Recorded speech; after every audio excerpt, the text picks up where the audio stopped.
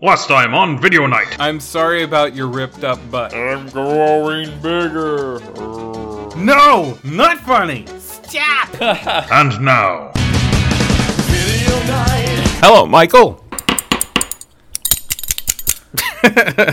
Hey, so do you remember earlier this year, you listeners, I'm asking you and Michael, that we did this Big Bug episode? Do you remember that? You can actually talk, Michael. This is stupid. I can't even do it right. I don't know how that little kid did it. Shit. All right, forget it. Hi, everybody. So I'm misbehaving as usual. you remember that, though, right? Well, yes, of course. Right. I mean, your memory is that of a gnat, so I don't know. Yeah, I'm joking. I dropped a lot of acid, kids. I don't know where this brain's going. I'm joking. No. We left out one of the better Big Bug movies. For what reason? We just left it out. Well, you know, you and I like to do the franchise frenzies from time to time. We also mentioned Tremors because, you know, that's a big, long franchise. And let's just say it's continuing for some reason. But, you know, that's a Big Bug franchise. And, of course, the first one I adore. Yeah. The sequels I could give or take. You know, Yeah. some that are good, some are bad. Right. Mimic was another one where we kind of mentioned it, but it seemed like it might be a franchise frenzy. And then we saw the opportunity to get the Blu-ray pack for, like, dirt cheap. So, you know, we both watched it. Yeah. It was time. It's the director's cut of Mimic. Strickler's disease came to New York like a thief in the night. It was deadly, threatening to steal an entire generation of our children from before our eyes. Since it has proven to be virtually immune to chemical control, we had to find a new avenue of attack. We recombined DNA to create a biological counteragent. We call it the Judas breed. Now, the cure they created has taken on a life of its own. So you think your little Frankensteins got the better of you? They all died in the lab. But you let them out. Evolution is a way of keeping things alive. Sometimes an insect will evolve to mimic its predator. A fly can look like a spider. A caterpillar can look like a snake. They are breeding. Whatever it becomes, it destroys. Peter, these are lungs. Yesterday, it became human. If that thing has been around, how come nobody's ever seen it? I think we have. You see the size of that thing? We changed its DNA. Mira Sorvino, Jeremy Northam, Josh Brolin, Charles Dutton, Giancarlo Giannini, F. Murray Abraham, Mimic. Hey, so the Blu-ray comes with 3 movies. Mimic, the director's cut, Mimic 2, I forget what that's called, and Mimic 3 Sentinel. Okay, yeah, I don't think there is a sub to Mimic 2.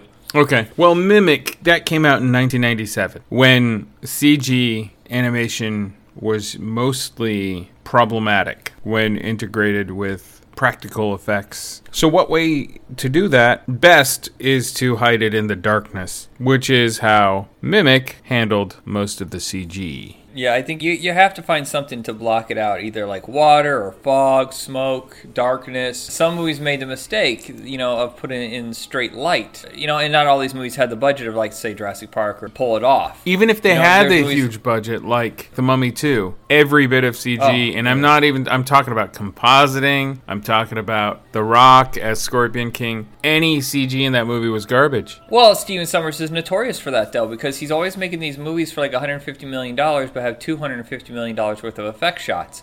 So he fits them all in, but they all look terrible. Look at Van Helsing, look at G.I. Joe. As much as I love G.I. Joe, there's shots in that look terrible.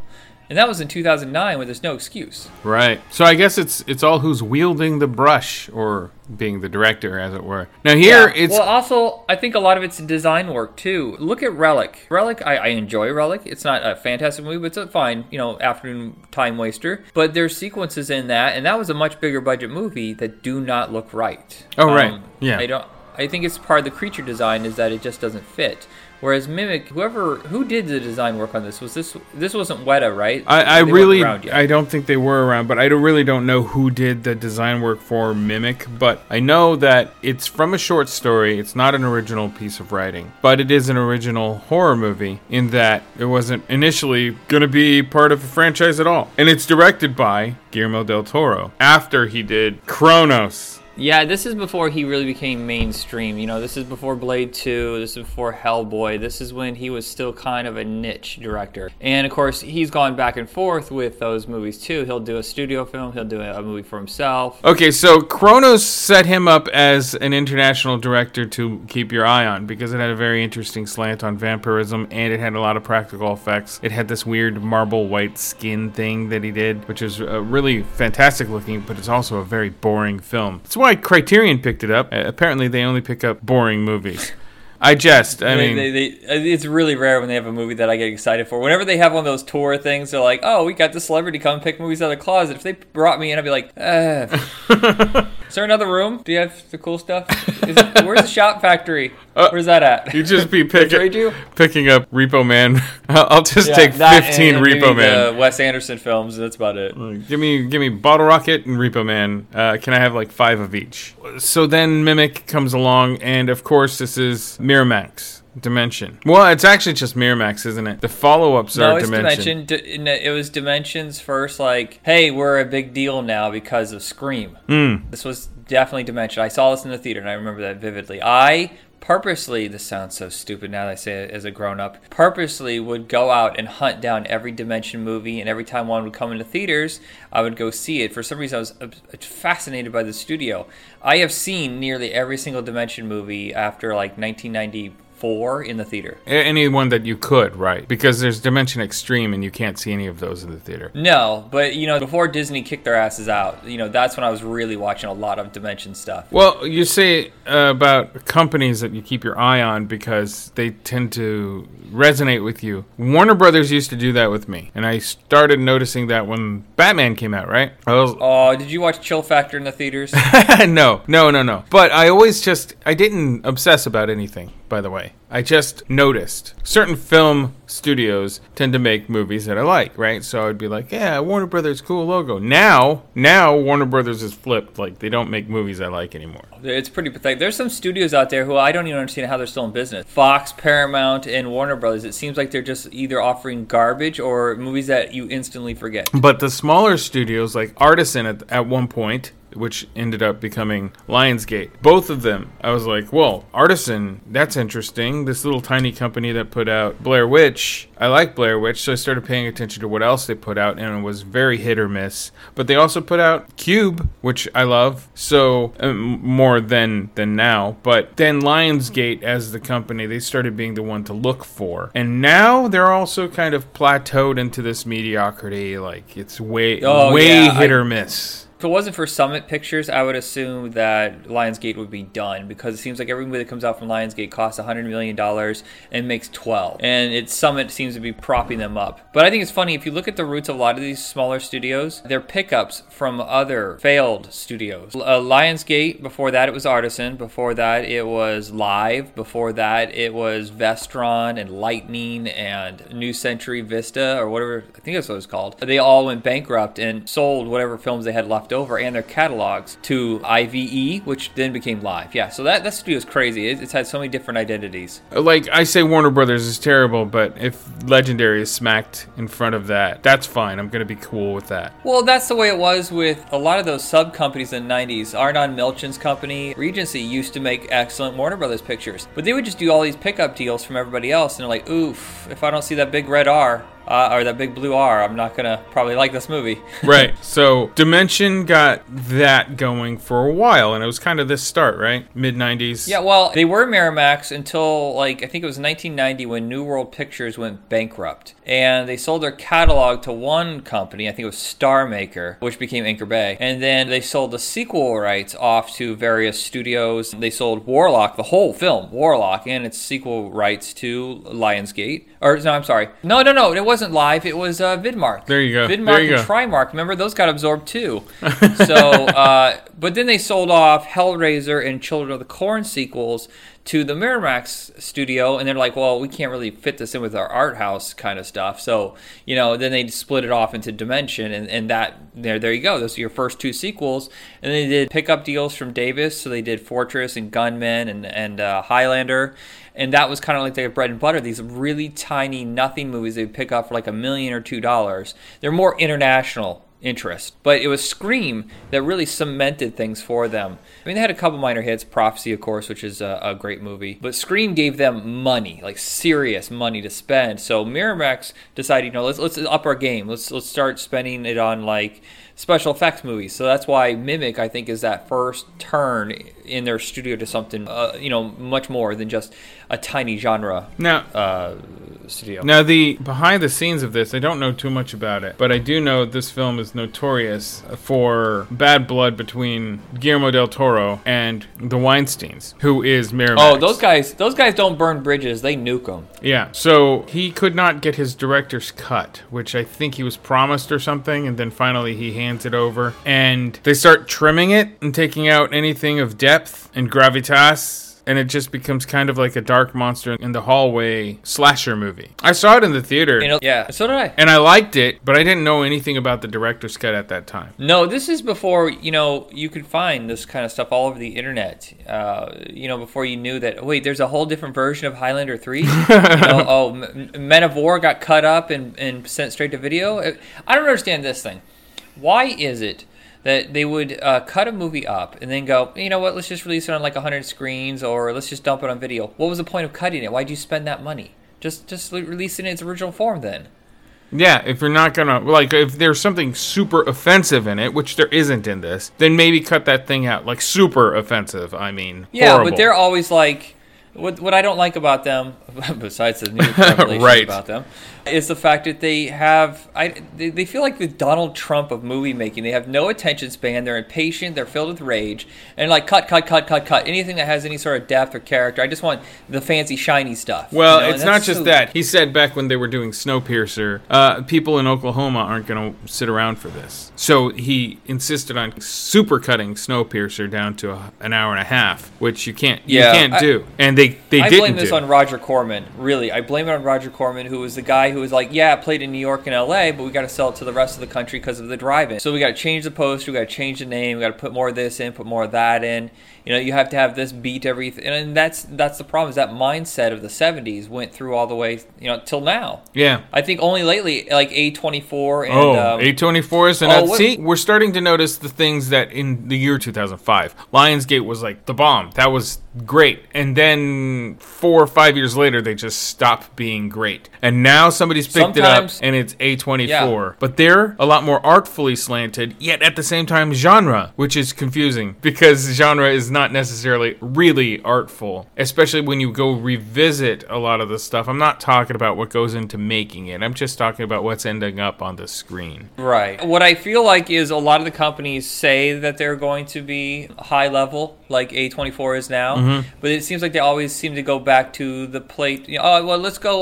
Let's have some more of that Empire Pictures Full Moon cut. Let's make it really low budget. Let's make it really fast and cheap. And just like, no, don't. Well, I don't now see a movie shot in Budapest. Right, but now you can actually do really cheap with high quality mise en scène. The look of the film can still be really cool, but shot on the cheap because of the really good digital cameras and not like turn of the century, So that's good, and I hope A24 keeps going that way because Miramax, with their Dimension label, they ended up just being schlock. Yeah, for the most part. They hardly put out anything that was like, okay, this is a change in the genre. Which is why I avoided the sequels to Mimic. But Mimic, hey, everybody, it's a big bug movie. It's about man-sized bugs. It's kind of like a version of Blue Monkey, really, but without a plant inexplicably causing the mayhem. It's more about, it kind of rips off Alien, doesn't it? Sometimes, At the very end of it, a big old nest of eggs. You know what's funny is the director's cut is so wildly different. I kept sitting there for like the first hour going, I don't remember any of this. And I just watched the movie a couple years ago. I was like, I don't remember any of this or this or this. I feel like this is a whole new movie.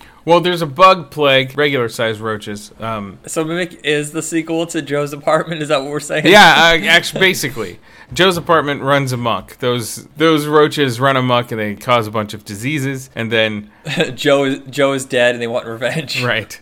They cause a disease that affects kid's respiratory system. And then the scientists come in, which actually was like a really long sequence in this director's cut where he's explaining to her why they need her, and she agrees. And so they play God, and they build a roach that will die in one generation, but it will spread its genes so that all the other offspring will just die. And so they'll kill out all the roaches. No more roaches. All the roaches is dead. And no more disease, no more respiratory failure of these kids. And it works for a while. Until years later, they start noticing, well, some strange murders happen around the city. The CDC is called in. That's who they are that I'm referring to as they. And they start noticing giant cockroach poop, etc. And from there, they discover eventually that there are these man-sized cockroaches who have adapted and actually taken a silhouette and somewhat visage of a human person, human face, shell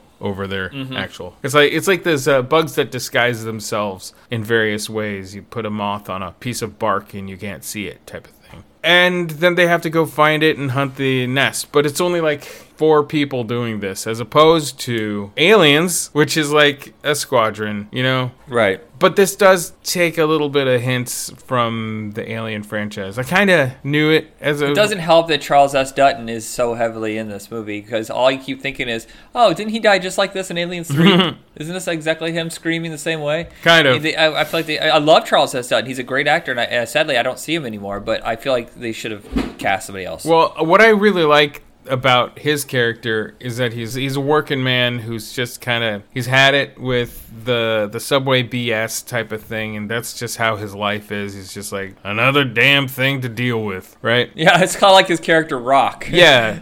It made a movie. But Jeremy Northam, the scientist, he and Dutton don't get along at all. But throughout their adversity, they become all right with each other, and they respect each other quite eventually, but not in the last minute. It's like a good chunk of the film. They're really working with each other, and I actually like a development of a relationship like that. That's important to me actually when I watch a movie or in life. Oh yeah, that you actually start to see a development that seems... Well, the problem with a lot of horror movies, a lot of actually genre films period, is that they don't take time to get to know the characters. That's what Disney is doing right with the Marvel franchise, which Warner Brothers is screwing up with the DC franchise. But I was watching Krampus last night, and you spend a half hour getting to know these people before everything starts to turn. And that is exactly how you should do it. And it doesn't have to be boring. I mean, as long as there's stuff being developed between these characters, it's good dialogue, good acting, and the story is advancing and not just filling time, then you start to care. Right. Well, Del Toro didn't really get to do... I mean, he did, but meddling behind the scenes, and finally his director's cut. His director's cut, I'm thinking, is probably like 80% of what he actually wanted to do, but wasn't able to do I don't know on if it was, set. Yeah. So if you're gonna watch the movie, I'd just say go ahead and get the box set. It's cheap. Oh, definitely. It's cheap. Don't. Then the regular version's fine, but the director's cut just adds so much more. And it's like you said, it's cheap. It's cheap. You get 2 extra movies, which Mimic 2. Remember how a lot of children were sick from a terrible disease spread by cockroaches? We created a new breed of insect we hoped would make the roaches die out. 4 years ago, an experiment went terribly wrong. Not all of them died. Some of them kept on mutating. Now the experiment has come back. Run! Somebody tell me what that is! Don't shoot! Don't shoot! Takes the assistant from the first movie. Mira Sorvino's in the first one as the other scientist, and her assistant is the lead in the sequel, Mimic 2. The actress playing the assistant is Alex Koromazzi, which she's been in a few Dimension or Miramax films. She was in the remake by the same director of the original, Night Watch. Oh, yeah. Another movie, Chopped Up. There's a couple movies that Dimension has chopped up, that which nobody seems to be able to find the director's cut or care. I want to see the director's cut of Night Watch, and I also want to see the director's cut of, I know everybody hates this, but Texas Rangers. It's an 88-minute movie. 88 minutes, but it was originally 128. Come on, don't tell me that there was something better somewhere in there that could have made that a better movie. I know why you want to see it. Too many times. I know you want to see it. I don't know why you want to see it, but I mean the cast. I like westerns. I know, but the cast, man, the cast seems to be the problem for me. But no, I'm fine with But yeah, Night Watch. I love that version of Night Watch that was released. So I can't imagine, because I've seen both versions and they're quite similar. They're very quite similar. Oh, okay. So maybe there was. I heard that there was cut up. I don't know how cut up it was. It might have been because it's a very messed up film, so it could have teetered into NC-17 territory. So she is the assistant to Mira Sorvino, and she's now a school teacher years later. And it's set in the same universe. It's not... Yeah, I hate it when you see a sequel, and this was like a plague once the 90s hit, is when there was a sequel, they had to just go, well, let's just clean the slate, let's just take the concept and sequelize it. But it seemed like during the 80s, they were like, well, people want to see at least something connected to, like, well, Short Circuit 2, you know, they'd have a couple characters come over. They would do that. There'd be some sort of universe connection instead of just a blank slate sequel, which always drove me nuts. In name only, I guess, is what you would refer it to as. Right. So I do enjoy the fact that even though she was a minor character in the first movie, that she's brought to the forefront, it's still part of that world. And it seems to be, it's kind of, in a way, a siege film. And it works. It's a smaller film. It works. It's not as visually interesting, though there's a scene where one of the mimic roaches is crawling on the ceiling, and the camera pushes through some hanging fluorescent lights. And that's like, it's so brief, but I'm like, that scene works. That's really good. All of these movies, each one of them has some sort of substance, which is interesting that they could do this with this. I didn't expect Mimic 2 to do this, have any sort of thing that I was like, all right, okay, I'm cool with this. It did. Well, you also have to expand upon the mythos. When you make sequels that are just repetitious, like the Jason movies, you're barely ever adding anything to the mythos. You're not advancing the creature's powers. That's what the Tremors movies do. Right, is that they keep moving it forward instead of repeating themselves. And I think Mimic 2 does a very good job of that. Right. It does a bad job in that it seems like it's a bunch of Canadian actors. It's probably not, but it just... What are you talking about? Hey, no, I'm just talking about how weird Canada low-budget movies are. You know, my old gripe. And that's what this sort of seems like. These are definitely not A-list actors. They're not B-list necessarily. No, these are TV people or, you know, supporting at best in lower budget movies. Yeah. This is, I would say, D-level. One of them, the date that she goes on with that kind of sleazy guy, that kind of... Oh, yeah, I see him all the time. He's in the new Punisher series. So... Is he? Yeah, in a major part. Antagonist, of course, because it's the only thing that the guy can play. And he gets taken out by, randomly, and this is kind of a funny scene where he just keeps getting sucker punched by a bug. You don't even see what the bug is, but he's standing there, and he's trying to go home with her, and she's like, see ya. She gets on her bike and rides off, and he's like, what? And then he keeps getting sucker punched by the bug. From off camera, like from side camera. So you never see the bug punch him, but you know something's happening to him. And then he gets pulled away. But eventually, instead of the first Mimic film, which just had a facade, a shell facade, these mimics, it's revealed that they can actually mimic quite closely a human. Yeah. Like, much more so than just a silhouette. Because the detective, at one point, you think that he's saved the woman, but they get back to her place, and it's actually a bug that looks a lot like the detective, except how they do the special effect is really, really interesting. Yeah, it's gooey. Yeah, but it's like a clear mask over a person's face. So but it's gooey underneath that, so it's just really interesting effect. I like this one. I don't really care for the third one. I do like the third one. I like the third one. Yeah, but well, it's what you said, again. I know.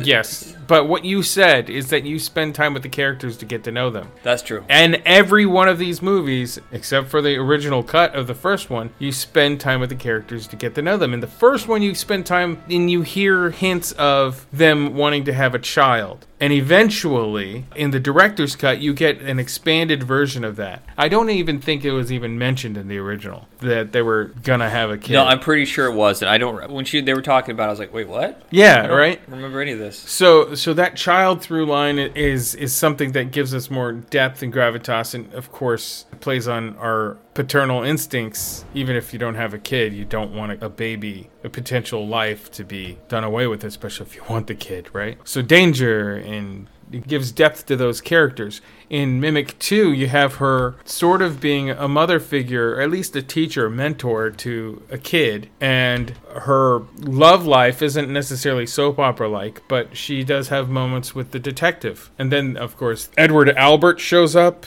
as the CBC guy. I forgot about that. Yeah, but I swear it's Edward Albert doing Ray Wise. Yeah, you know what? Those two are very sadly. Edward Albert's dead, but yeah, they're almost interchangeable at times. But Ray Wise was the more eccentric version definitely. of Edward Albert. Edward Albert had the curse of being too bland, and that's a shame because he's not that bad of an actor, but he's just so, what do you call it, milquetoast? I don't know what that word means, he could be, but he here, it's just the presentation of his voice, not what he looks like. Every time I was looking away from the screen for whatever reason, and he was speaking, I was like, that sounds like Ray Wise. It sounds like Ray Wise playing it straight. And then I look back and it's Edward Albert, and I'm like, what? Okay, that's fun. Yeah, there's a few names in this. It feels like every sci-fi and horror movie at this time had Lance Henriksen in it. That went straight to video, I mean. All right, so this is the third one. With a terrifying discovery deep beneath the city. That egg is one of thousands underground. The tale of horror continues. They adapt. That's how we made them. They don't have to be any bigger or stronger. So they got smarter.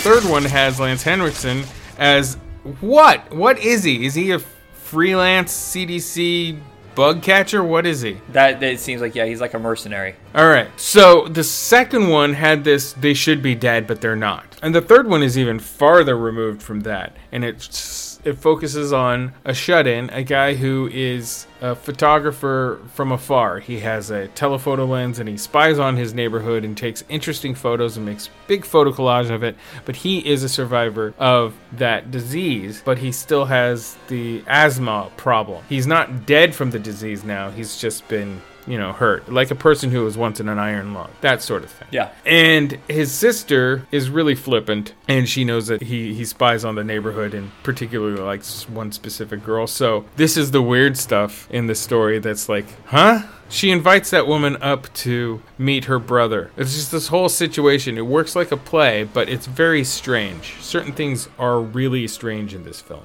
That the girl that he likes isn't immediately creeped out by him and is more fascinated by his collage wall with photos even of her. That's very strange writing to me. But it's also not a cliche. I know it's not how normal people would behave, but it also is just a unique approach because there's some lazy writers out there and they would have gone for the, ooh, I'm creeped out, you freak show. Oh, yeah. Reaction. Right. So maybe it shows a little bit of more openness to this one character, which is interesting, and where most of us are not that open, even though we say we are. So this movie is directed by J.T. Petty. Do you know who that guy is? I looked it up, and I can't even remember now what he directed, but he directed something else I like. Was it Dusk Till Dawn 3? No. What? He directed a movie called Soft for Digging. Don't know what that is. Mimic 3. S and Man. It's actually S&Man. So it's Sandman. It's a documentary. In 2006, he directed a documentary. It's a fake documentary about a guy who makes really creepy movies. And he goes to horror conventions where, Bill Zebub releases his movies there. You know that is Bill Zebub? No. Like the bottom of the barrel horror schlock where it's basically just porn with gore in it. And Sandman. That is a guy that tries to make movies and he's just a stalker creep and it's actually just a serial killer movie in the guise of a documentary. And it's not that gory or whatever. But then in 2008 he actually gets money and makes a movie called The Burrowers. Yeah, I've seen this one. This is good. Yeah, Burrowers isn't bad. It's a little slow, but it's not bad. And it's actually got a good cast. And the next one I think you liked, and I did not. It's called Hellbenders. Nope. I tried watching about 10 minutes of it, and I thought it was so pretentious bullshit. Like, aren't we so cool? Kind of filmmaking. No, I tried watching it and I was like, I'm out. Like the Boondock Saints of horror movies. Yep. Okay, not the greatest movie, Hellbenders, and he hasn't made a movie since then, but he has worked on, and this is where I think his bread and butter is now, video games. Yeah, writing scripts for video games. Most notably, Outlast. I don't know what that is. Outlast is an incredible video game in which all you have is a camera and maybe a flashlight, but I think you only have the camera and you're in an insane asylum that is dilapidated and the lunatics have taken over the asylum and they're monstrous. And there's also a crazy skinless mad scientist doctor that is also chasing you. And it is a terrifying game because it's set in the dark and all you have is this viewfinder and your battery constantly dies. Oh, great. Yeah, I haven't, I stepped out of video games with Borderlands 2. What was that, 4 years ago? That's the last time I played a new game. So this came out in 2013 is when this came out. Oh, well, it was right at the end then. But I'm an old school gamer. I like platformers, man. I like above the head shooters, you know. Right. Well, he then did a Walking Dead season 2. I don't know what video game that is, but... Oh, Telltale Games. They do the old-style point-and-click games, just with extremely good graphics and really well-written stories. Gotcha. They did the Back to the Future, and they did, I think, a Wolf Among Us or something like that, but Yeah. they do the Walking Dead games. So, this year he released Outlast 2, which I haven't played. But if it's anything like the first one, it's terrifying. Nerve-wracking. So, he's not a one-trick pony, which is good. And here, the thing that really he did the worst is the titles. Because he's tilting his hand. He used a font that is supposed to look like a Saul Bass font. Because, of course, he's referencing in this entire movie what you said, Rear Window. Tired, done to death. But if you can do it okay, then it's gonna be interesting at least. And that's what this movie is. It's interesting. Yeah, I think it's still funny. A little slow. The Rear Window concept is good, but the fact that it's been done so many times, we're at the point now where we're getting derivatives of derivatives, where Fright Night was a love letter to Hammer Films and Rear Window, and then you have Never Cry Werewolf, which is a ripoff of Fright Night. So you're ripping off a ripoff or an homage. What's the word to use these days? Because sometimes it is an homage, Remix. and sometimes it's just a straight up ripoff. It's remixing. Kind of. Everything's a remix. It's not like Transmorphers where it's obvious, or Snakes on a Train. So, I really do like his approach. It could have been tighter. It could have been faster. Yeah. It could have been less. But then you'd have a 60-minute movie. I mean, Miramax, obviously, this is when they really start experimenting with direct-to-video sequels. Like, this had enough of an audience that, you know, there's a following, but we can't exactly make another movie for the theaters. They did that for the first time, I think, with... It was either Children of the Corn or Prophecy. I can't remember which one they started sequelizing first to video. But, you know, they knew, well, we have this much percentage. This cost $25 million. It made $25 million. We can't afford to do another one for the theaters, but we have a direct-to-video. So let's just shoot 2 back-to-back, which is what they did a lot. Yeah. Well, I thought I would really not like the 2 sequels to Mimic. And I liked them okay each. I like 2 better than 3. Yeah. I know it's just been done to death, the Rear Window, so that really hinders it. Well, I also think the 2 moves faster. It adds more to the mythology. There's good effects. You know, it's not scraping the bottom of the barrel. You know, there's only like 2 effect sequences in Mimic, I think. Or Mimic 3, I mean. Yeah, there's not really too many effects stuff. It's just towards the end. Oh, but they're actually, I think they're practical this time. All the way. I don't think they do any CG in it. Oh, okay. Well, that makes sense. I apologize, everybody. This is a shorter episode than usual, and I'm kind of out of it. I work retail. And they are beating the absolute crap out of me the last month. And so, look, that's why my voice is shot. I'm yelling at everybody. My voice is done. I think that's all we can actually say about these movies, other than just watch them and see for yourself what you think of them. But we said the most about the first one, which is what the first one warrants, you know? Yeah. Well, I was also just kind of saying that because last month's episode I focused on 2 movies. January we'll be back with a normal episode. Hopefully my energy will be revived by then, and my voice will come back. Well, you don't sound bad, so it's scratchy. I'm forcing. I'm trying hard. Well, don't hurt yourself. On that note, everybody, check out The Big Bugs. Have a good 2018. I just dated us. How dare you son of a... We mentioned the 20th anniversary of Mimic, so I think we're good. All right. Goodbye, everybody. Good night, everyone. What are you talking about?